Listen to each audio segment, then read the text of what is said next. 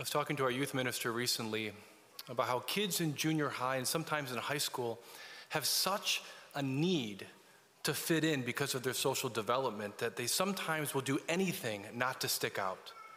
They'll do anything not to be different, not to be part of the crowd. Now, certainly because we're social creatures, this is normal, especially as we're developing in our interactions and our acceptance in our environment.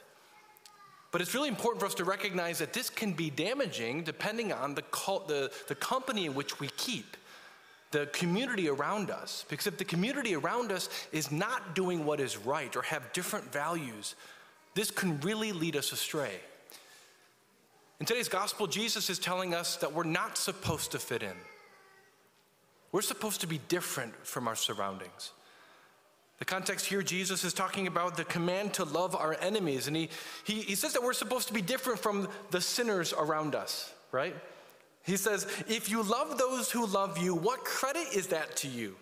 Even sinners do the same. What I mean by sinners here, what Jesus means is people who don't believe in him, who aren't following him. And he's saying to the Christians, you're called to live differently. He says it a couple more times. If you do good to those who do good to you, what credit is that to you? Even sinners do the same. If you lend money and expect repayment, what credit is that to you? Even sinners do the same. Jesus is emphatically saying to his followers, you must be different from those who do not believe. You're supposed to be different. You're not supposed to measure yourself by those around you. You're called to a radical kind of love. And this radical kind of love is very difficult. Jesus, are you saying we need to love our enemies? Those who hate us, who set themselves up against us, those who cause our lives to be miserable? We're supposed to do good to them and love them and not expect repayment? And he says, yep, that's exactly what I'm calling you to do. It's very important for us to recognize why Jesus is challenging us so deeply. Because if we don't understand the why, it's going to be very difficult for us to do this. He gives two reasons in the text that we need to be loving our enemies. First is that by loving our enemies, we can live as children of our Father. He challenges us to be merciful as the Father is merciful, because the Father is kind to the ungrateful and the wicked. This is really what holiness means. Holiness means to be like God. And God treats his enemies with great mercy and kindness. In fact, he's treated us with great mercy and kindness. Paul says we had become God's enemies through our sin. And so he gave himself up for us who were ungrateful, right? Who were wicked. And he's saying, you need to be like the Father.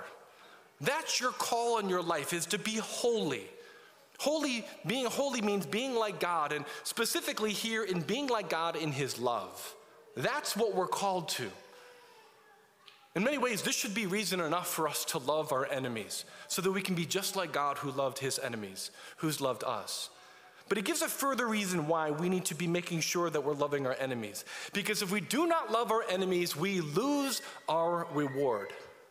To put it a different way, if we don't love our enemies, we can actually forfeit all that God has done for us. He says later in the passage, stop judging and you will not be judged. Stop condemning and you will not be condemned. Forgive and you will be forgiven. Right? So God has freed us from judgment. He's freed us from condemnation. He's freed us from our sins. He's done all of these things for us, but if we do not give that away to others, we forfeit the very things he does for us. One of the paradoxes of the gospel that I often like to say is that you're never allowed to keep what you refuse to give away. We've received everything in terms of mercy. Everything that is good has been given to us in the form of mercy because we don't deserve it. And if we hold on to it and we refuse to give that away, we forfeit everything that he has given to us. This is very serious. So that no matter what's going on in our life, we're still called to love our enemies. As a pastor, I will say that I'm very edified by those of you that I know who are really struggling to love others. That you really show up to the struggle, that you really are pouring your heart out, trying to forgive those who have hurt you. that you refuse to cancel people because of their mistakes, because of their sins and their failures, that you refuse to give into the culture of gossip that is so rampant in our society. You refuse to become bitter because you know that God is calling you to love and to have mercy on those who maybe have set themselves up against you, that you're working on forgiving. I'm very edified by that. There are a lot of people who are following Jesus very closely in this parish, and I'm very edified by that. But I have to acknowledge that this is a very difficult call. In fact, the call to love our enemies is so radical that we can fall into two different errors regarding this call in our own life. The first error is a kind of a perfectionism. We can fall into a perfectionism, trying to love our enemies with everything that we have, and then we begin to see all the different ways in which we fall short, and that perfectionism will always lead to a kind of discouragement. I just can't do it. It's too hard. Look at how much I fail. And when we grow discouraged about the call of God in our life, it's precisely then that we just simply give up. I can't do this. There's no way I can be holy. And so we give up. So that's one kind of temptation, is to try to be perfect, and we recognize when we're not perfect, we grow discouraged and we stop.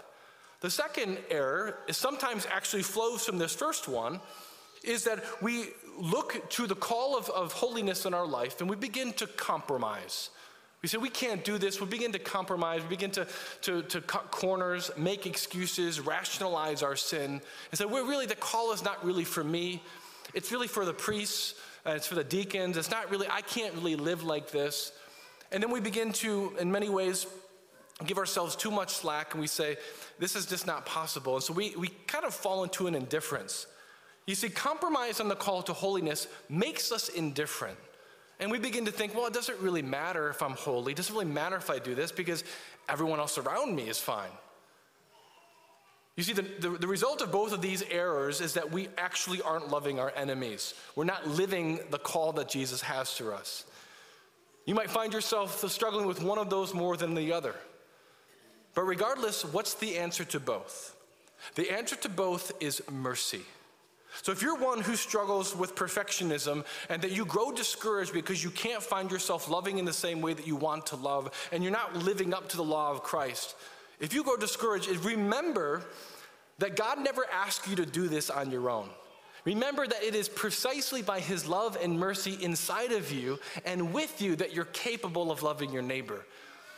And so when you recognize you falling short of forgiving your neighbor, falling short of maybe refusing to not judge them, or maybe you're gossiping about people, or maybe you really have this resentment and bitterness, if you notice that in yourself, have recourse to God's mercy. In fact, there's no surer way for you to have the strength to love your enemies than for you to go to God and receive mercy for your own faults and your failures. So my encouragement is to know that there's no room for discouragement when we have a God who is this merciful. And number two, if you're struggling with compromise, that is, you tend to relativize this call and say, well, I don't really have to live this radical kind of love. And that leads to this kind of indifference. Just remember who you are and what God has done for you. You are his beloved son or daughter, and Jesus has saved you from the judgment and the condemnation and the sin and the punishment that is your due. He saved you from that, and he's calling you to a radical kind of love different from those around you. And to remember that also means to remember that, hey, if I don't take this call seriously, I might forfeit the very love that he's offered for me on the cross. I might lose my reward. By the way, these are two signs that you are on the path of holiness.